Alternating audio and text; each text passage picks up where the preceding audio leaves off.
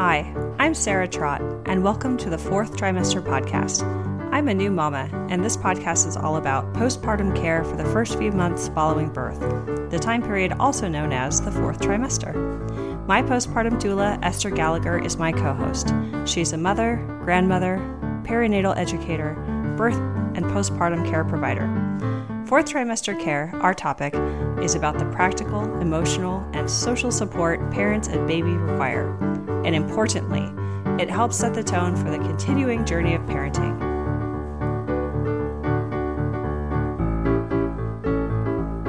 Hi, this is Esther Gallagher hosting today's fourth trimester podcast. Sarah isn't joining us today, sadly, but we have a wonderful, wonderful guest, Monique the doula, the doula Monique Callan, and she's going to tell us all about her practice as a birth and postpartum doula, which of course is very exciting to me because that's what my career has been as a birth and postpartum doula. But before we get started, I just want to remind our listeners that we have various ways that you can be in touch with us. We have a Facebook page, and we have a newsletter that you can sign up for. And we also have ways that you can help sponsor us if you're able and inclined to.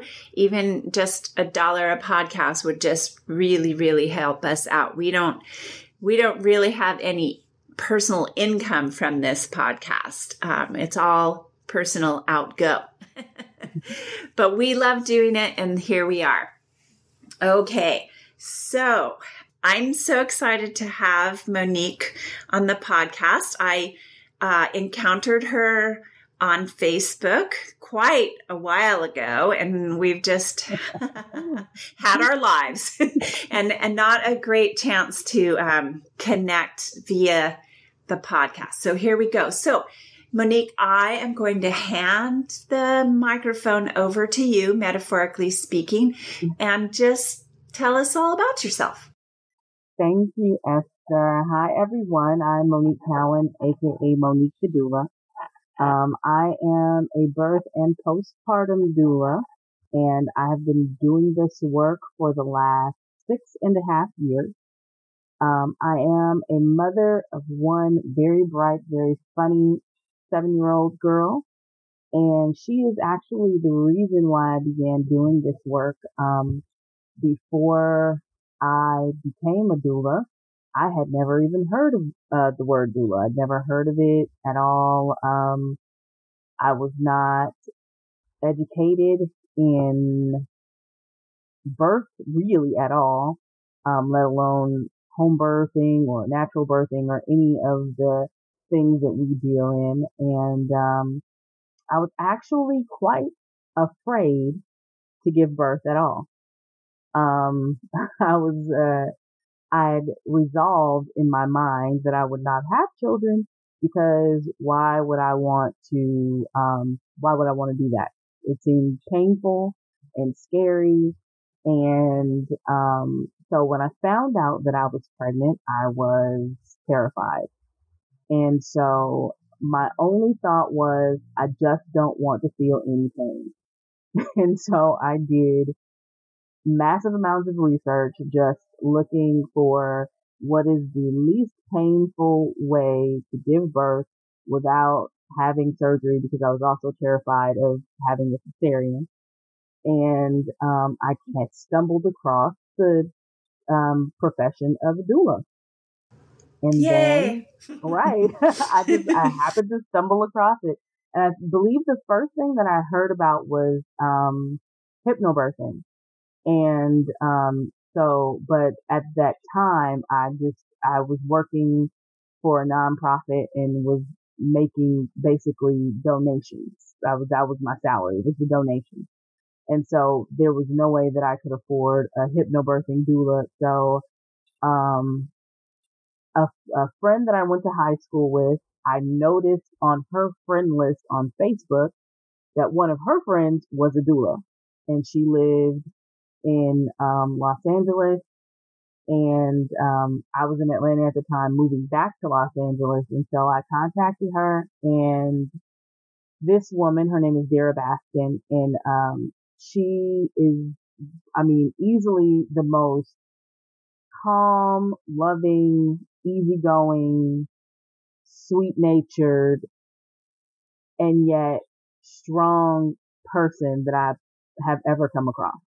Just what you need. Exactly what I needed. Exactly what I needed. And when I connected with her, she became a friend, a confidant, all around shoulder to lean on. There was lots of drama and everything, which I'll talk about a little bit later too, going on during my pregnancy. And she was just very sweet and understanding and non-judgmental, and helped me get through all of that, at the same time teaching me how to get my mind together and completely shift my thinking surrounding birth. And I ended up having a very empowering, non-medicated vaginal birth in a hospital. And, it was very much, it was just the most awesome experience. And I just remember, as soon as everything settled down, I just said, this is what I want to do. Yeah. And I know a lot of women come into this profession that way.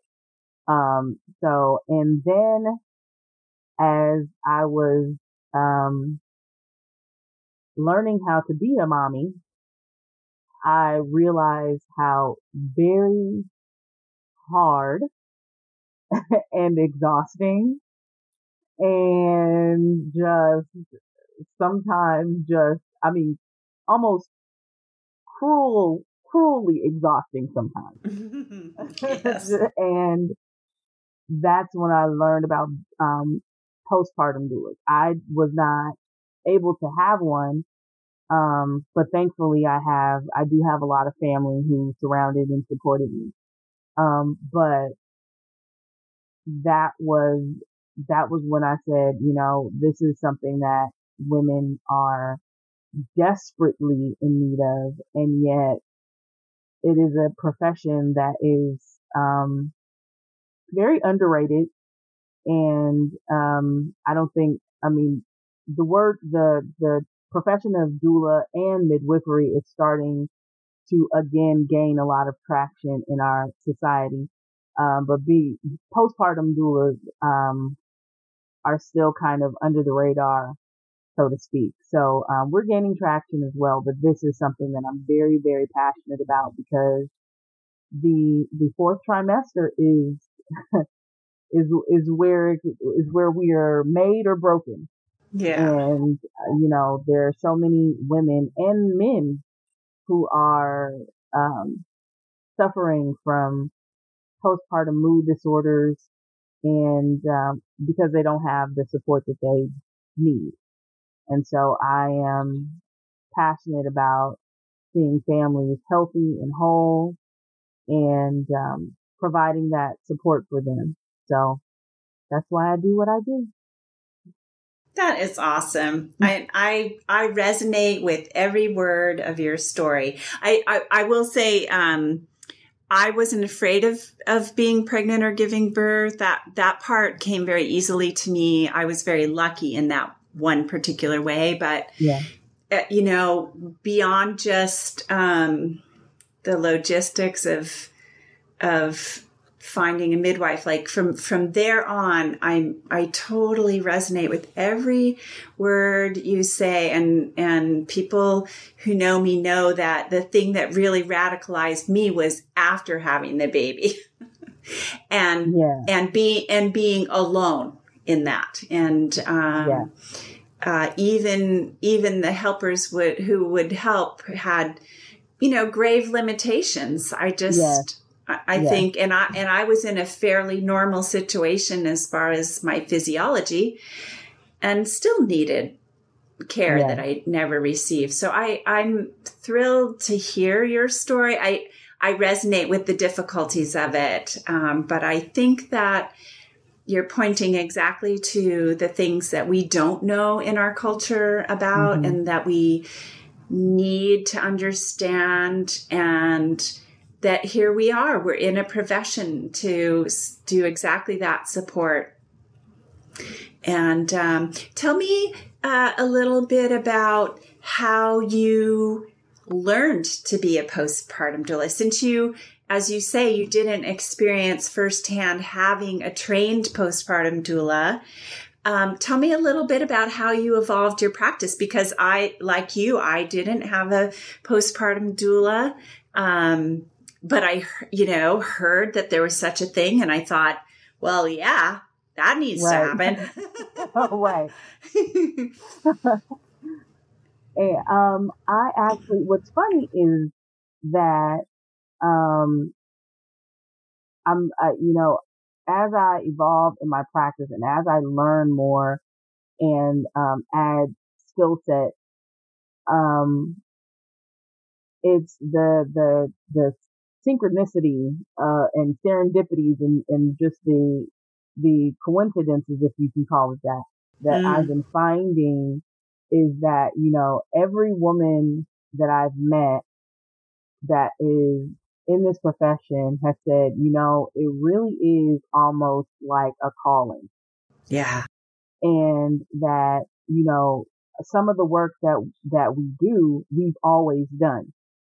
Mm-hmm. And, as from the time I was old enough to work, I've worked with children and babies and women, and I've taken care of my friends' children, and, accompanied them to the hospital when they've had babies and helped them to take care of their babies, and, learned about remedies and, for diaper rash and all kinds of things. Yeah, so all those little things. Yes, Yeah.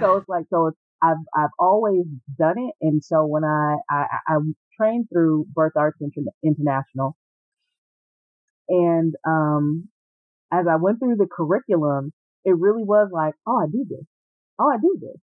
Okay. Like I do this. And it really was, it became a lot of the things that I learned about what women need was just, this is something that I need. This is something that I needed.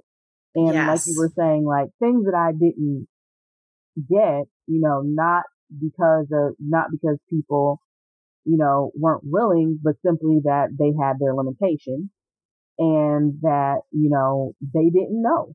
You don't know. The thing is that you don't know what you don't know. Right. I mean, how would your family, who I'm going to guess never heard of a sitz bath, a postpartum sitz bath, know to scrub out your tub and make the herbs and put you in the tub with them. Right. I mean, of course they don't know that. My mom wouldn't know that, and she's a very loving, caring person. Right. But and I mean, nobody did it for her. Fortunately, from, their traditions, coming from, I'm an African American woman. Mm-hmm. And so there's a lot of tradition that is passed down that we don't know why we do. It's just that the old folks said to do it, and so you did it. And so, like I have my grandmother who's from a tiny town in Texas, and would tell me, okay, you make sure you keep yourself warm. You don't go outside for the first month. You keep that baby with you. Everybody shouldn't be kissing on the baby. Things like that we teach to our clients for their health and their well-being, that, is tradition for, a lot of cultures, and, to tell you what to do. So some of the things, I got, some things are old wives' tales that, I actually go through with some of the families of my clients, that, some stuff you can take and some you can leave. Yeah. But, so I was fortunate in that regard, but as I was going through the curriculum, I did see that, like, there are lots of things that, as women, in families like that, we just do, that I was just doing for friends for, other family members that we just learned how to do. And, Yeah. And then just learning like this is I know people love to say like prostitution is the oldest profession, but you can't have the prostitutes unless people are born. So exactly. Oh my God, I love you. I have said exactly the same thing myself. Yes. The oldest profession has to first be a midwife and then the doulas. So yes. So then maybe we'll get around to prostitution. Right. Right. So but only if we have to come here. They gotta get born here first. So yeah. So I think it's just something that's innate. And then I actually just learned that my maternal great grandmother was either she passed away so young, and when my grandmother was only 15, but my grandmother just recently told me that she was actually like either the town midwife or she did something like doula work. Yeah. And she would go to the homes of the women who were having babies. And she said, I just remember as a little girl that she would take me and I would sit in the living room and she would go in the room and we wouldn't leave until the baby was here. And that's so cool. Right. And and so it's in me. It's in my blood. It's sure is what I'm supposed to be doing. So fantastic. Well, hopefully you'll find a way to find out a little more about her, in terms of all this. Maybe there's some kind of record somewhere. That is so great, Monique. I love hearing about those kinds of things. Well, so why don't you, if you don't mind, take us through kind of what a day or day to day is like in, say, the first week of care that you give your clients postpartum? Like, what are the typical things that you might encounter with them and address? Okay. So typically, if the client has had, let's just say a vaginal birth, unmedicated, typically what I'm doing is I'm helping her with comfort for whatever discomfort or pain she might be experiencing, after birth. Mm-hmm. And for me, that also includes, if the client, wishes, that also includes, some herbal remedies.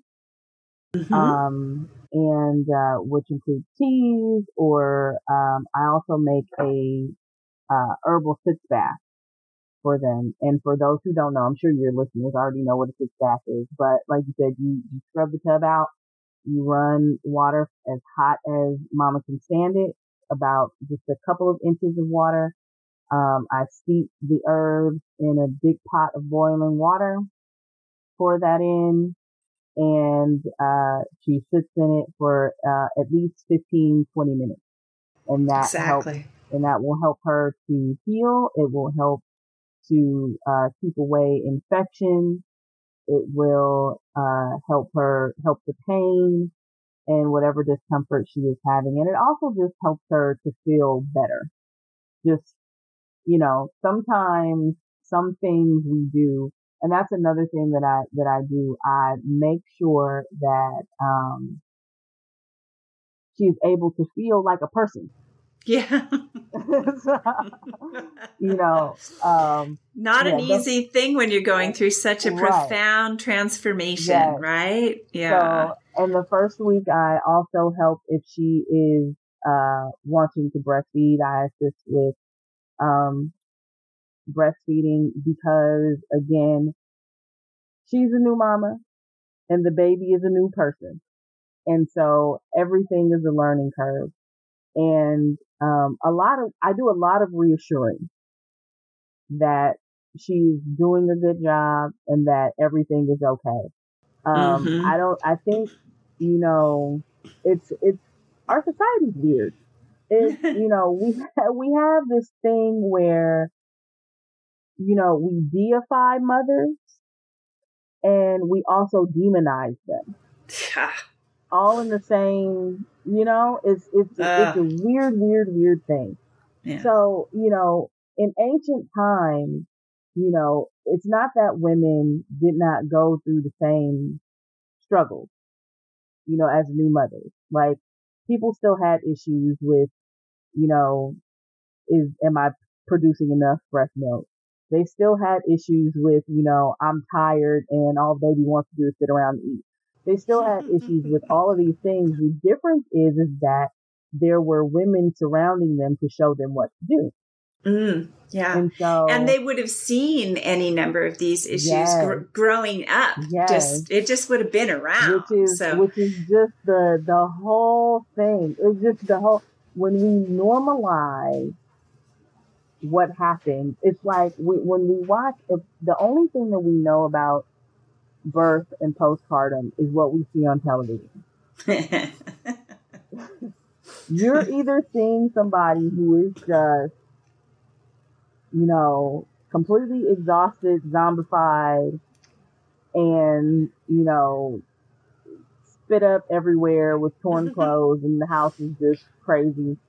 Or you're seeing somebody who is like floating on some sort of lotus petals and, hair flowing in the breeze with, the light just out of nowhere, just gleaming on it. So it's, almost virginal, wouldn't you say? Yes. Like, it's almost like you're a virgin. Like, you haven't ever had sex, let alone been pregnant and pushed a baby out. Let alone an entire human being just came from your vagina. Like that, you're at least a little sleepy, like at least. And so part of what I do for my clients is just that, because a lot of us, even if we have children in our family, a lot of us we just have no clue what the fourth trimester looks like. And so a lot of my mothers in the beginning feel very inadequate and feel very much like whatever they do, it's like, well, am I doing it right? Am I doing it? I don't know if I'm doing this right. Am I doing this right? And it's like, no, you're good. You're okay. So that's most of what I do is that. And along with making sure that, their surroundings are, suitable for them. So I'll do dishes. I'll pick up clothes. I might vacuum the floor. I'll do baby's laundry. I'll do her laundry, things like that. And making sure that she is getting rest. So, sometimes that means, do you want me to hold the baby while you take a nap? And I'll do that. And, so it's funny when you say like, hey, what is a typical day? It's like, I can go through a day explaining it to people and they're kind of like, oh, so you're like a nanny. No. Oh, no. And I understand how people could believe that, but it's that line of thinking that kind of keeps women from asking for help. Right. Because when you think of nanny, you think of, this is a luxury. This is a person that rich people hire to hand their baby over to. Right. To take care of my kids when I don't feel like it or when I don't want to. Yeah. And might I add, having a nanny it can be important too. Because sometimes you don't feel like it. Like, I have a 7-year-old. Sometimes I don't feel like it. Yeah. Can we keep it real? Thank goodness for play dates, right? Yes. Yes. Yeah. Yes. And so sometimes, yes, we do. Well, sometimes we call our parents or our friends, can you please take this child? Because I'm going to, but it's a real thing, and it's real with newborns. Moms will feel like, you know what? I've given every molecule I can give and I'm exhausted beyond my capacity and I need 30 minutes to close my eyes in order to get back at it, So beautiful. And it helps for someone because it's not just good for mom is good for the baby. Because we know we have all the studies about, allowing newborns to cry it out and purple crying and all this stuff. Ugh. But these are things that happen when you have exhausted parents with no support. Yeah. And if if mom can get some sleep and baby has a fresh pair of boobs to lay on, that's what bosoms are for. Yes, that's right. A fresh pair of arms to hold them in that awkward position that they've become so fond of, looking out the window. I mean, you know how it is. Like, baby, if he doesn't want to lay this way, he wants to lay this way with my wrists all turned. Okay. So if there's a fresh pair of arms who can do that, it's invaluable, because now you have a mother who is rested and who can have, while you're resting, and it's so important. It's like, it's not about mom. It's not just about being tired. A mother needs that rest in order to recover from childbirth, in order to recover from pregnancy, in order for her hormones to go back into the alignment where they need to be, in order for them to, and that's with anybody. If you go into a doctor's office and you have to have surgery, or you've gone through some sort of trauma, or you've had some major illness, the first thing the doctor is going to tell you before he sends you home is you need to rest. Yeah. It's the first thing they tell you before they write you a prescription of anything. Any great doctor is going to say you need to rest. I know you feel okay. I know you feel fine, but you need to rest, because rest is the only way that the body can rejuvenate itself. It's the only way the mind rejuvenates itself.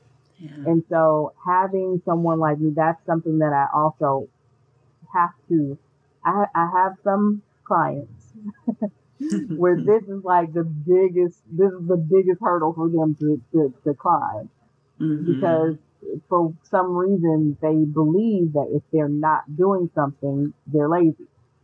Yeah. So it has to be doing something. It's like, no, at this time, during this 4 to 6 weeks, your job, your whole job is to have a seat. Yeah. Yes. Monique, I wanted to back up on a couple of things. And since we're on the subject of rest, do you get the opportunity to kind of help your clients be well nourished? Because I find, or at least it's my belief, I'll say, that clients will rest better if they're not hungry. If they haven't been eating while they're breastfeeding, then the first thing they're going to need is to eat. And so I try to get clients to eat when their baby eats, because you can. And that way they'll be ready to sleep when their babies sleep. But that means that in my practice, like, I often have to make sure that food's in front of them, prepared and in front of them. And so do you give much attention to that in your practice? Absolutely. Yes, absolutely. I cook for my clients. And sometimes they don't want that, but I go into their refrigerator. Usually the first thing that I do when I come into the home after our initial meeting and everything, the first thing that I do is I'm looking to see if she has water and food in front of her. And if she does not, that's the first thing that I do is go into the refrigerator, get something, snacks, nuts, berries, lunch meat, whatever is in there that is good for nourishing mama. I get it, and I get a huge jug of water. And here you go. You need to eat. You need to drink. Yeah. When's the last time you ate? That's the first question. When's the last time you ate? What did you have? That is great. How are you feeling? Are you having headache? Are you feeling weak? What did you eat? I'm also very much I'm very much old school. So I'm very much a stickler for warming food during that initial postpartum period. Every client doesn't follow that, and that's fine. I give them whatever they will take. Yeah. Simply because you just need to eat. Yeah. Yeah. Got to get something in there. Yes. And so just like, we have all these fights about what's best for baby, and, we have the saying, fed is best. Fed is best for mama. So we don't, you want me to go to the hamburger stand? That's all you'll eat? Okay, cool. I'll go around the corner and I'll go get you a burger if that's all you'll eat. But you need to eat. Yeah. Eat the lettuce and tomato with it. Yes. Right. Please. Exactly. Well, but usually with clients, especially if I cook, I'll come in and I'll tell them, look, I know this recipe, you're going to love it. It's so good. And, unless they have just an aversion to certain things, usually just a nice, hot, warming, hearty soup. Yeah. They all love. Yeah. And don't you find too that so often, assuming they've been in the hospital for however long, 3 days, that they don't know yet how hungry they are. But the moment you put some good, nourishing stuff in front of them, it disappears and they open their eyes wide and go, oh my God, I didn't even know how hungry I was, Every time. Or they'll look at the portions I bring in, which are ginormous, and they'll go, oh, I'll never be able to eat that. And then it's gone. And they're like, wow, okay. And I try to point that out if there's a partner or a grandma around, like, did you see what just happened? That needs to happen like 8 times a day. Yes. Yeah. Yes. It also happens when they are thirsty. Oh, yeah. And they don't realize how dehydrated they are. Yeah. And then I bring them a huge jug of water. I have to drink all of this. Just sip. Sip as you feel the need to sip. It'll be right here. And then it's an hour later, it's, can I have some more water? I know. Yeah. I know. Because you have all of this to replenish. All of this came out of you. Yeah, it basically goes in your mouth and out your boobs. Pretty much. Anyway, so yeah. The other thing I wanted to just make note of for the sake of our listeners is that generally speaking, when we're going to provide you a sitz bath, prepare and help you have a sitz bath, we want to know that a good 90% of any swelling you might have incurred giving birth has resolved. So we're not going to put you in a hot bathtub if your vulva is still pretty swollen and perineum is pretty swollen. But the herbs are typically herbs that will help resolve that last bit of swelling, and the soothingness of the warm water and the rest that you get while you're in the tub is efficacious. So yeah, I remember when you were talking about it, I thought, well, if they think this is going to happen on day 1, no. What I do make for clients who do have a lot of swelling is the Padsicle. Yeah, tell us about that. Well, the Padsicles are basically, you take the postpartum pad and you can put aloe gel,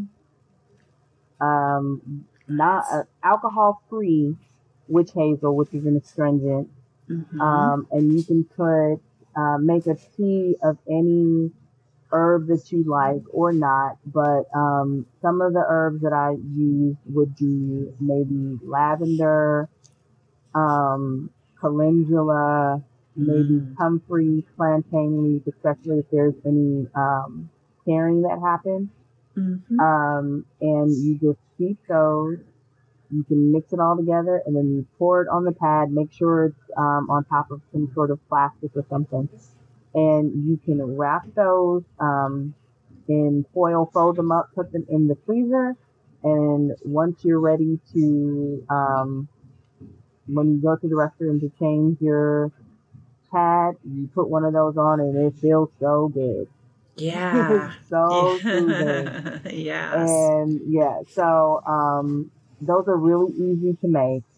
You can, like I said, you can use herbs or not. I know everyone doesn't use them. And before I use any herbs with anyone, I make sure that there are no allergies, and that, their doctors say it's okay. So, yeah, but yeah, padsicles are great for, right from the hospital for day one Yeah. through like the first week. Mm-hmm. Yeah, Yeah. they're great. That's even the kind of thing that I could imagine a birth doula who's going to visit her clients the next day in the hospital Yes, could bring in the cooler that she brought the placenta home in. Right. with the placenta pills, if she's managed to do those or not, but give mom, some padsicles to use while she's still in the hospital. I mean, they'll give you an ice pack. That's better than a stick in the eye, but right.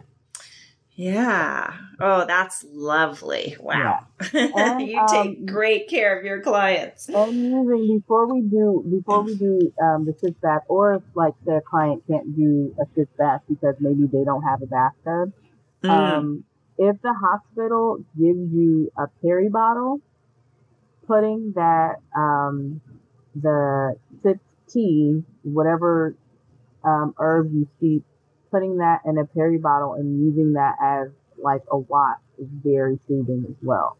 Yeah, and healing. Yes.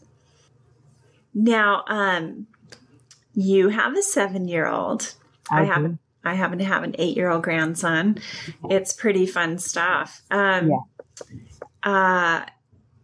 does she think about having a mom who's a doula? She wants me home all the time, but yeah.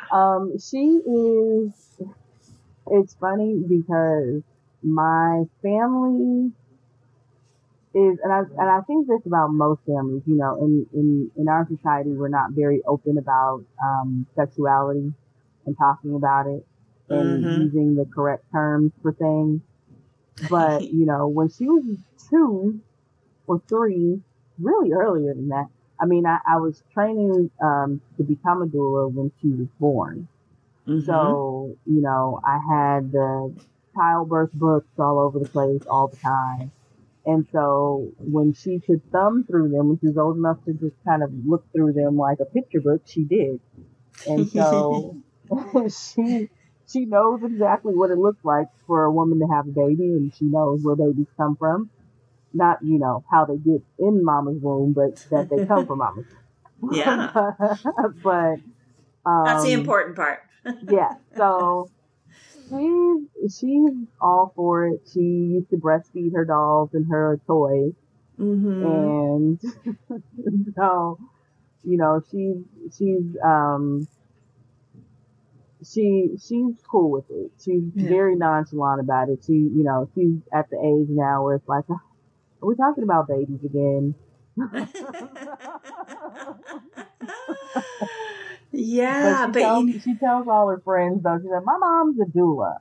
You know what a doula is? My mom's a doula. Right? Right on. Yeah. And that is great. She's actually, her school, she's homeschooled, and so now we're part of a homeschooling co-op, which is more, classroom time for kids who are homeschooled.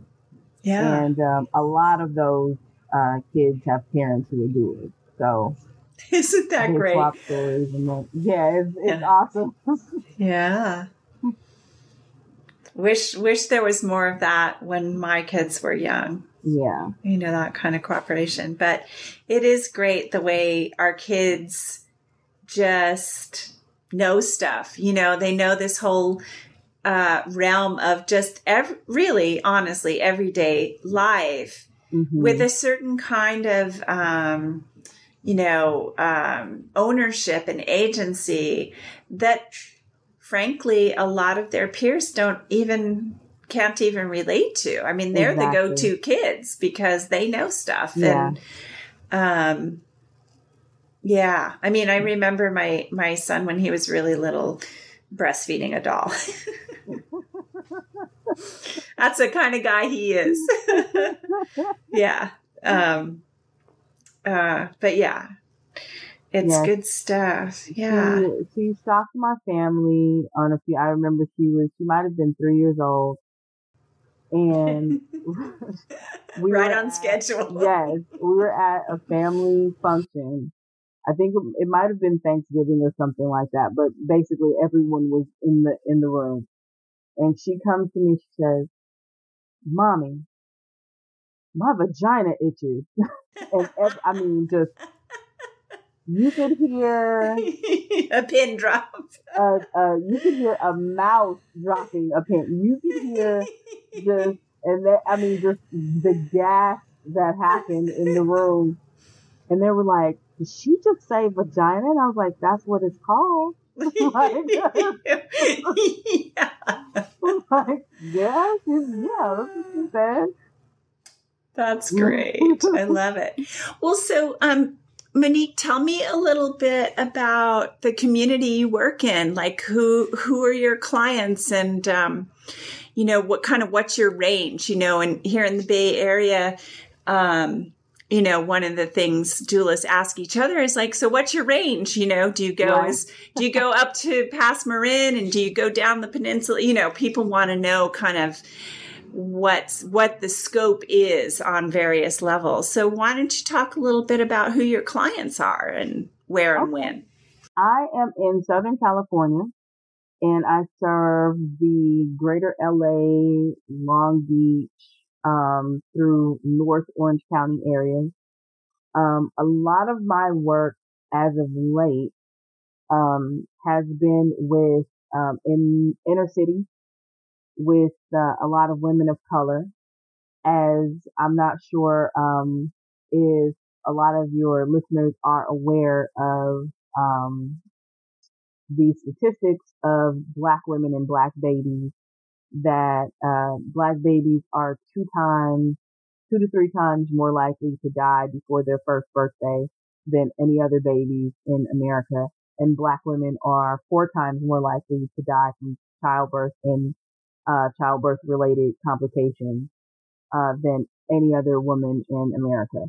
Yeah. So if you don't think we have institutional racism in America, it's time to wake up. And we've posted on our Facebook page various, Facebook articles and things of that nature. So at least I hope our Facebook listeners are getting a clue. We need to be aware. And so as of late, what I have been doing with myself and some other doulas that I've met, is making sure that these things stop. No woman in this country should be dying because of childbirth. This is 2018. Yeah. It is ridiculous. Yeah. And the fact that we are the only industrialized nation where maternal mortality rates are actually going up. It's insane. It is unthinkable. Yeah. The fact that you have nations that are considered third world nations, like Jamaica, like some nations in Asia, smaller countries in Asia, that have maternal mortality rates that are actually going down, and ours is going up, and we have a person in office who would think to really say terrible and horrible things about some of these nations where, at least their mothers aren't dying from childbirth. Yeah. That's, Yeah. So now I serve everyone. I do. I serve all clients. And actually the paying clients help me to help clients who are unable to pay. That's great. And do you have an explicit understanding with your clients in terms of that? I'm curious. I do. There have been, I don't, it's funny because on my website, I don't necessarily say like, hey, I have a sliding scale, or sometimes I do pro bono work. But I do believe that, I come across, and that's even with paying clients, I come across people who need me, and who will ask me. And so I do barter with people for services. I've done that before. The last client that I had, she's a hairstylist, so we bartered a few hair salon visits with, my doula services. So, right. Yeah. Hey, getting your hair done is not cheap. Yeah, no, it is not, Esther. No, it is not. So, and it helps me in my business as well, because you have to look the part. If you want to go before people, you have to look a certain way. So yeah. But yes, I do go to clients and let them know that I don't actually say to clients, I will do this for you for free. Only because I do believe in allowing people their dignity. Yeah. And that energy has to be exchanged. And so it doesn't always have to be monetary. Right. So if I tell someone this is what I do and they want my services and they're excited about my services, usually they'll say, of course they ask how much, and they'll kind of say, well, and I'll say, but I can work with you. Whatever we can work together. Don't walk away because you feel like you can't pay me. Right. So, because it's very important that,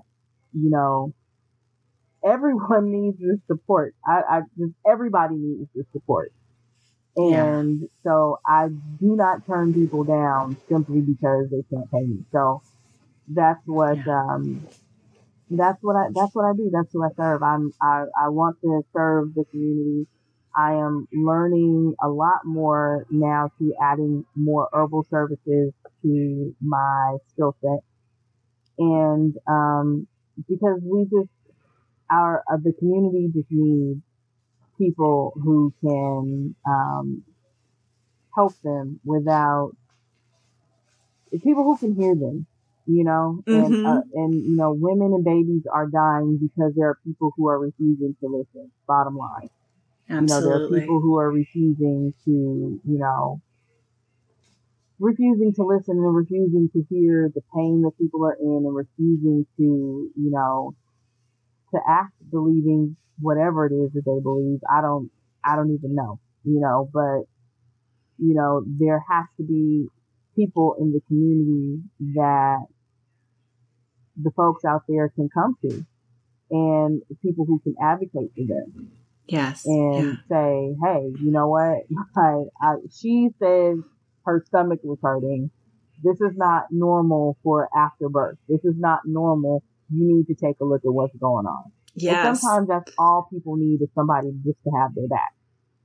And so, I think so. I mean, it's been my experience with postpartum women, as you know, and as we talk about on this show, women are discharged from the hospital at whatever point they're discharged, usually within 3 days, and they're not seen again for 6 weeks. Exactly. They're expected to get in and out of cars taking babies to pediatrician appointments. They're expected to do all their own self-care. They're expected to, do any number of things. And of course, they're given a sheet of paper that says, if you have any of these problems, come back and see us. Right. But it has been my experience in the past that when my clients have gone back to teaching hospitals, for example, the people who are seeing them don't actually understand their complaints. Right. They're legitimate complaints, and kind of give them a shrug and send them back home. I've had to actually, much like a birth doula might do, accompany clients back to their care providers and say, no, this client needs to be seen. There's this issue. It's my theory that this is what's going on, actually show up for them and speak on their behalves and insist that they be seen to appropriately and not just shrugged off. And so, that's a rare thing in the case of most of my clients, but when it's happening, right. Clients need somebody who actually has a clue. And it's extremely rare that if they have a partner in the first place, that partner has any idea of what to do. Right. Not only that person is usually going to have to be caring for the newborn while mom's being seen to. So mom still needs an advocate, right?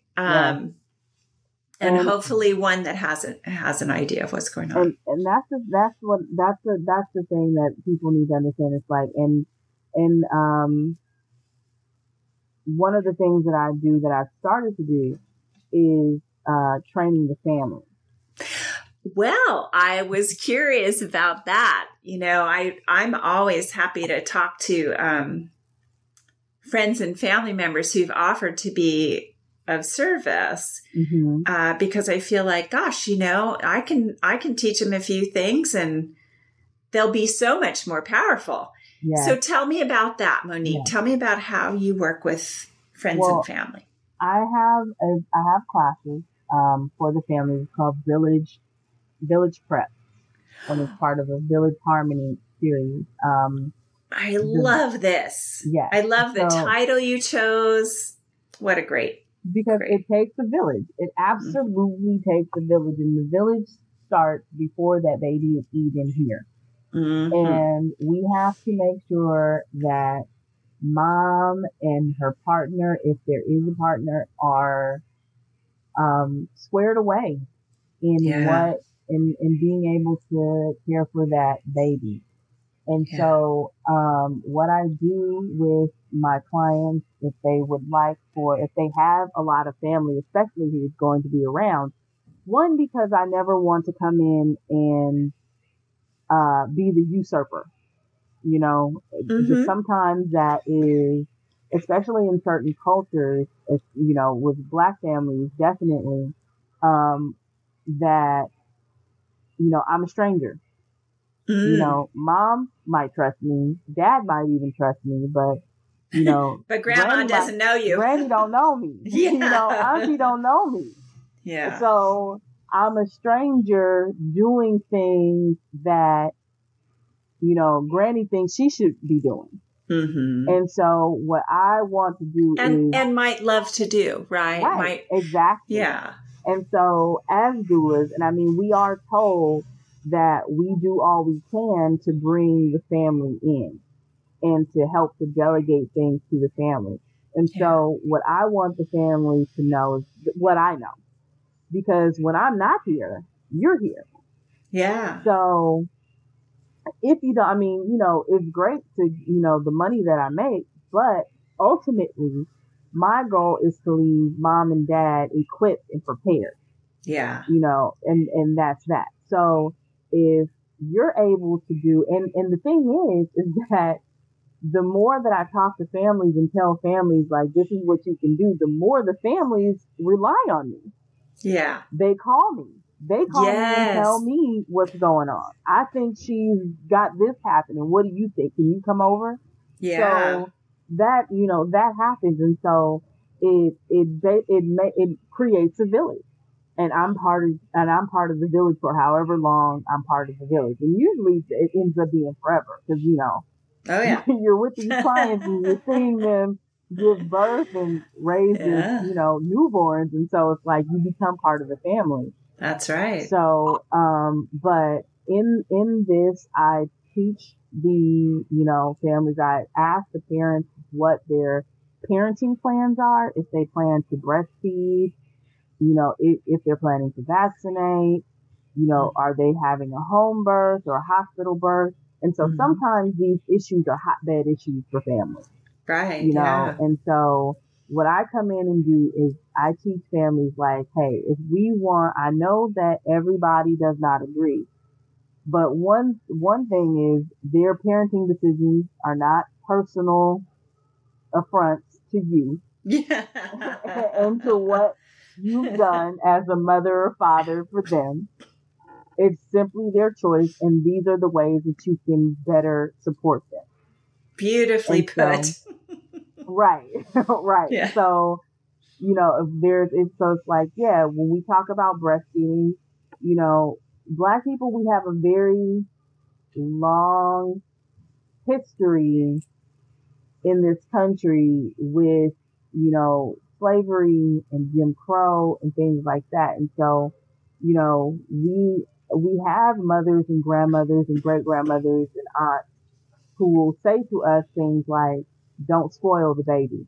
Mm-hmm. And that basically means like, you don't have to pick the baby up every single time the baby cries. Well, these types of things come from slavery, from Jim Crow, Mm-hmm. where you have mothers whose babies might actually be sold out from under them after they have them.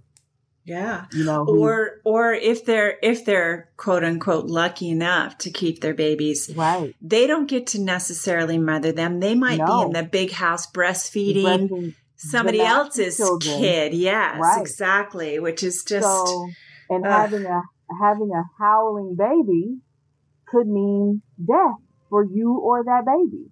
Yeah. So you want the baby to be quote unquote good. You want the baby to be able to sleep through the night without you. Mm-hmm. You want the baby to be quiet as long as it possibly can. So these things are things that are deeply ingrained in our culture that we have to untie and unlearn and clear out, and so sometimes I have to go in and actually teach families, okay, here are the statistics. These are the studies that show why it's important for mothers to hold their babies when the babies cry. Yeah. This is why it's important for mama to breastfeed the baby every time the baby wants to breastfeed instead of putting a baby on the schedule. This is why. And so instead of, saying, and I give them tools like, hey, like, these are things that you can say to voice your concern instead of this. So instead of, when you gonna get that baby off the breast, you can ask, like, which my dad said to me. Right. I breastfed my child till she was 3. So yeah. I've heard it all. Yeah. Yes, I've heard it all. You gave yourself plenty of opportunity to hear it all. Yes. Yeah. So, maybe you can ask in a certain way. And this is really the worldwide average for breastfeeding. And, it is actually still nutritious for a toddler to breastfeed. It's just not comfort. It is comfort, but children need to be comforted. Yeah. And that's not a bad thing. Right. So, and so I go in and I teach them and I tell them some things to look for as far as postpartum mood disorders, like some things that, no, it's not normal for mom to just not be getting sleep. It's not normal for her to be paranoid. Like mothers worry, but there's a difference between regular, mother worry and anxiety. Right. There's a difference between these things. And so it's not, we don't diagnose, but these are things that you can look for so that, maybe she needs some extra help. Maybe she needs to contact a professional. Maybe you need to alert dad. And even dad, because dads suffer from postpartum mood disorders pretty much on par with mothers. Yeah. And so it looks totally different, but, they suffer too. And so they need support as well. And so making sure that families are, making dad feel valuable and not just like he's just the extra dude in the room. Yeah. Which is how a lot of dads feel sometimes, and sometimes they can tend to assert themselves in, less than optimal ways because they feel like someone is trying to say that they're not valuable. Right. So, yeah. Even in these situations, in situations where, maybe there's the single mother, the dad's around, but they're not together.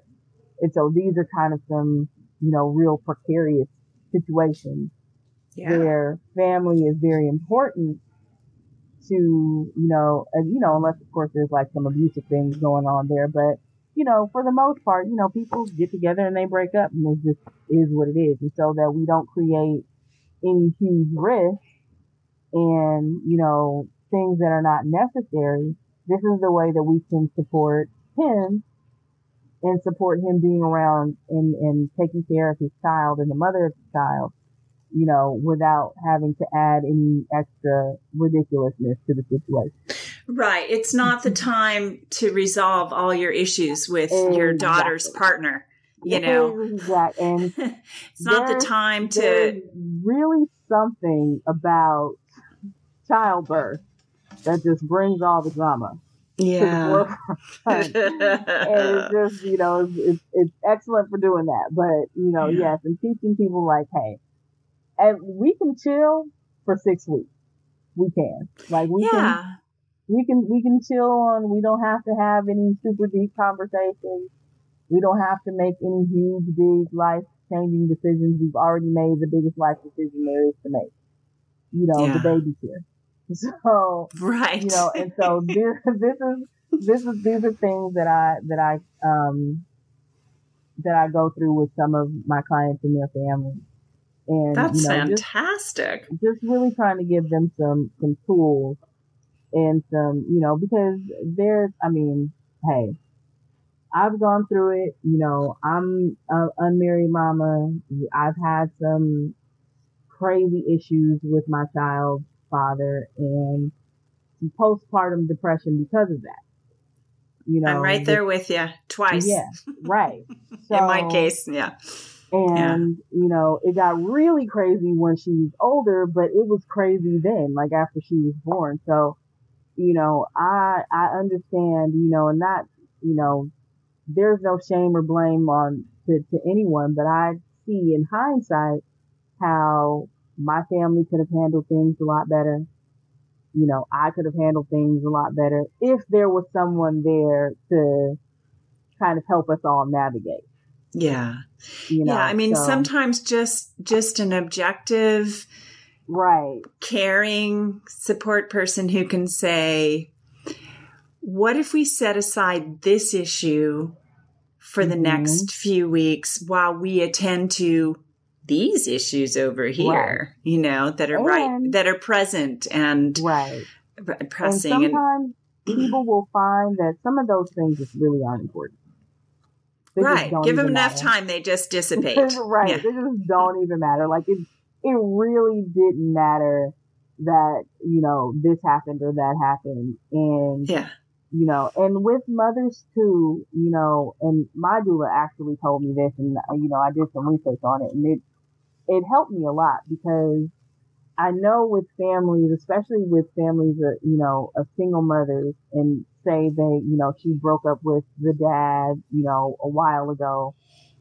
Usually when she has the baby, you'll see her start to want to be back with him. Mm-hmm. It is a biological response. Yeah. It has nothing to do with she really wants to be with him. Has nothing to do with any of that. It has everything to do with the biological evolutionary response for her to keep her family together. Right. And so, and that will happen. That she will vacillate between I love him, I hate him, I want him, I don't want him for at least 2 years after she has that baby. And you think about it like, for 2 to 3 years after giving birth, the child itself is so biologically dependent upon the mother's body, right, to provide it with immunity and nourishment and protection.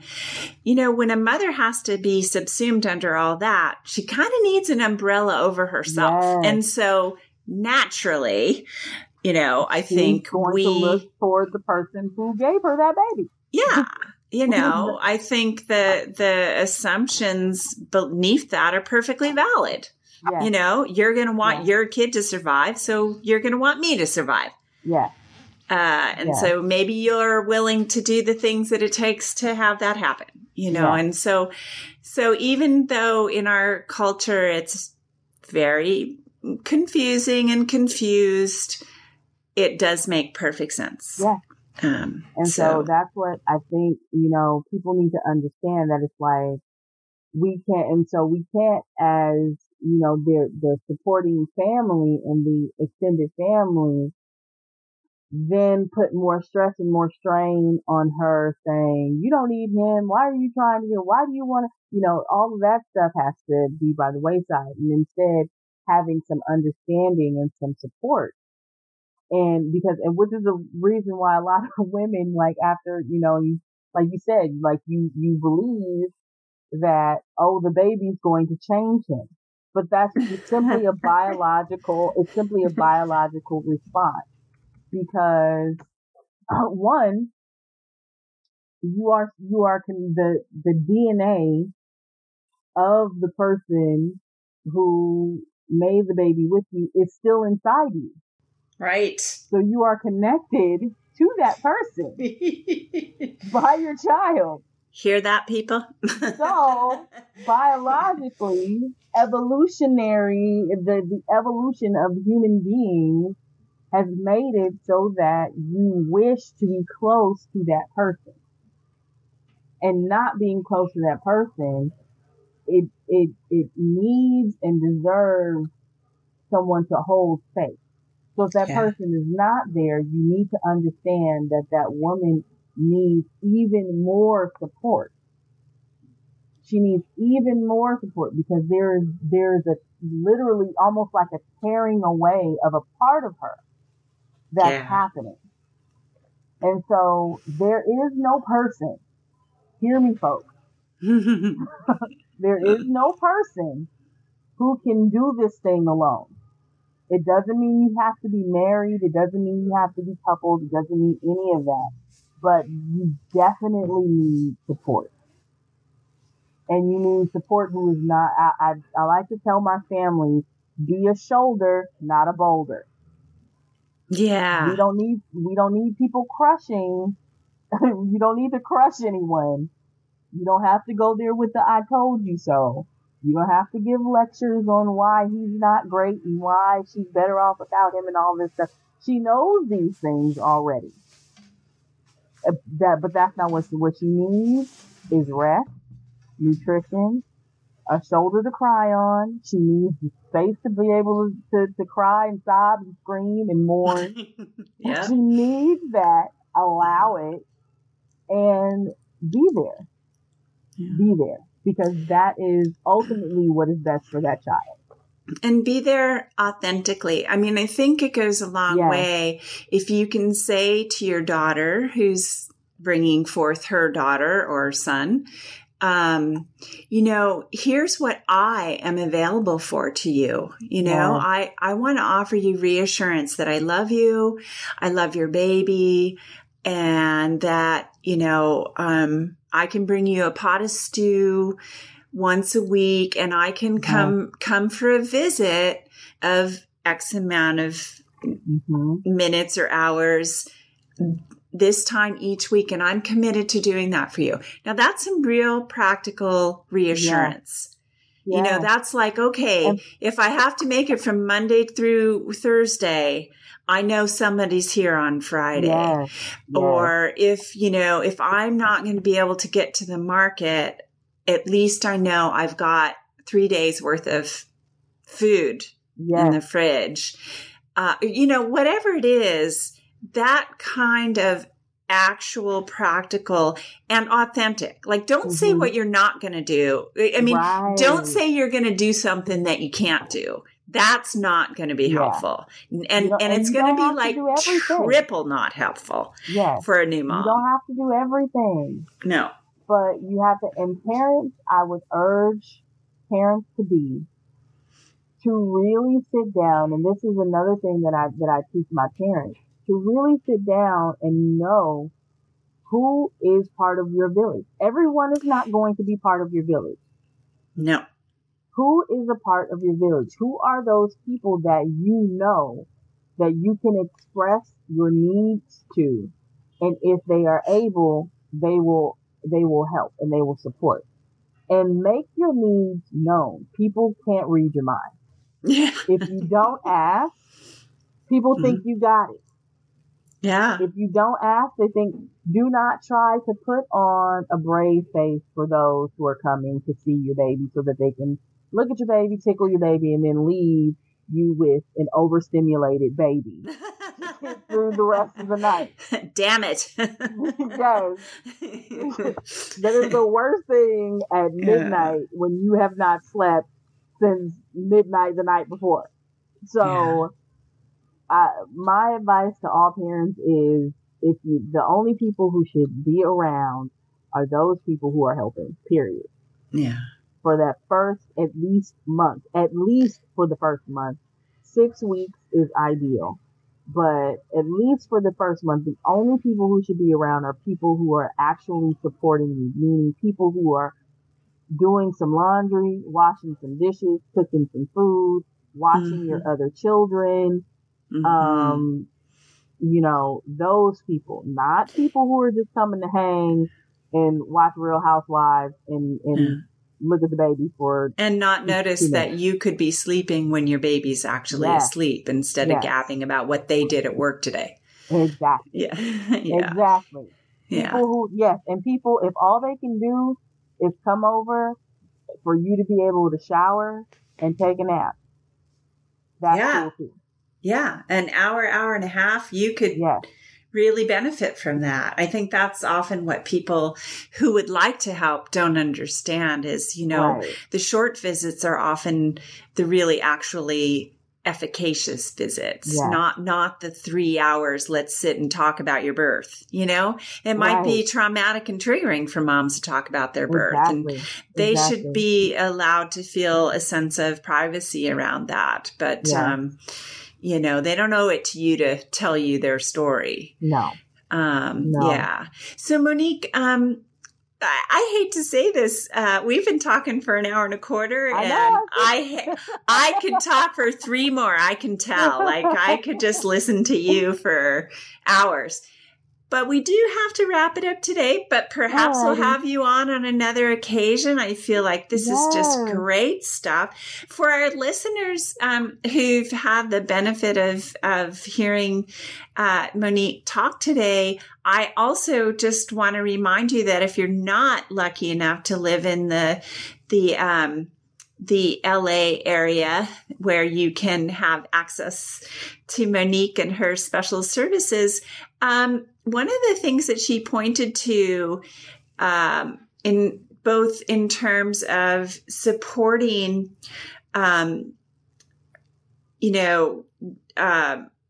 new mothers, but in particular, this health crisis we have in America for Black mothers.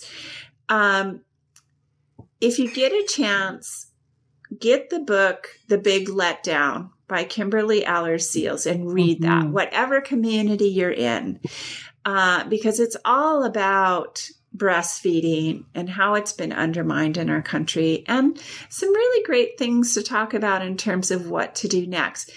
And like Monique, Kimberly is somebody who's actually done local interventions in inner cities to help change the culture, the family and neighborhood culture around supporting new mothers. So we can all learn more about that, right? Yes, absolutely. And Kimberly is awesome. She has, awesome. Get her book. Yeah. So Monique, I am just thrilled that we finally got you on the program and that I got to interview you. I'm sorry Sarah isn't here. She's lovely. And I hope we can do it again. Yeah, I had such a good time talking to you, Esther. Thank you so much for having me on. Oh, you're so welcome. And why don't you tell our listeners how to contact you or just, follow you if there are ways, social media, et cetera, that you'd like our audience to know about? All right. Well, you can always go to my website at moniquethedoula.wordpress.com. Nice. I am also on Facebook. You can find me at facebook.com/mothering mamas. That's MAMAS. And I'm on Instagram and YouTube at Monique the Doula. So you can get at me in any of those ways. Nice. Send me a message through any of those avenues, and I will get back to you. Really, I respond within a few hours, depending on if my phone is dead or not. Don't do this in the middle of the night. She needs her sleep. She's a doula. Yes, I am a doula, so yes, I have clients overnight. We're talking about Pacific time, people. Yes, Pacific time and daytime, please. Thank you. Yeah, well, this is wonderful. And we will put links on our page for Monique as well. And we look forward to having you all listen to her show and future shows. And don't be shy about going back into our archives to listen to past shows. And we hope you have a great fourth trimester, one way or the other. Thanks again, Monique. Thank you. You can subscribe to this podcast in order to hear more from us. Thank you for listening, everyone, and I hope you'll join us next time on the fourth trimester. The theme music on this podcast was created by Sean Trott. Hear more at soundcloud.com/Sean Trott. Special thanks to my true loves, my husband Ben, daughter Penelope, and baby girl Evelyn. Don't forget to share the fourth trimester podcast with any new and expecting parents. I'm Sarah Trott. Goodbye for now.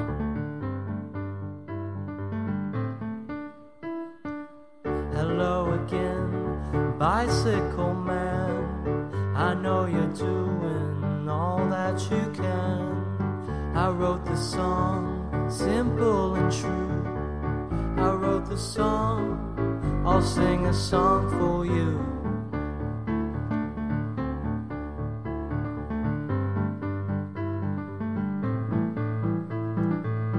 You got your wheels, you got your gears.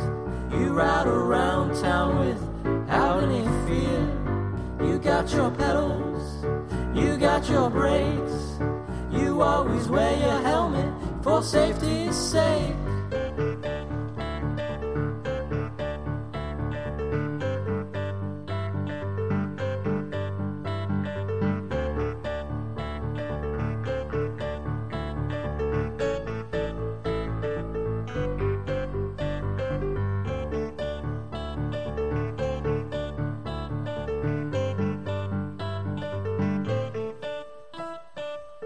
Hello again, bicycle man.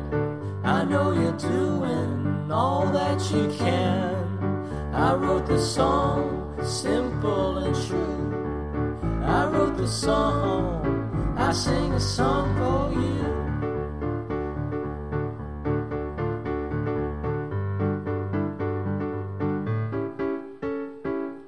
Hello again, bicycle man. I know you're doing the best that you can. I wrote the song, simple and true. I wrote the song, I sing a song for you.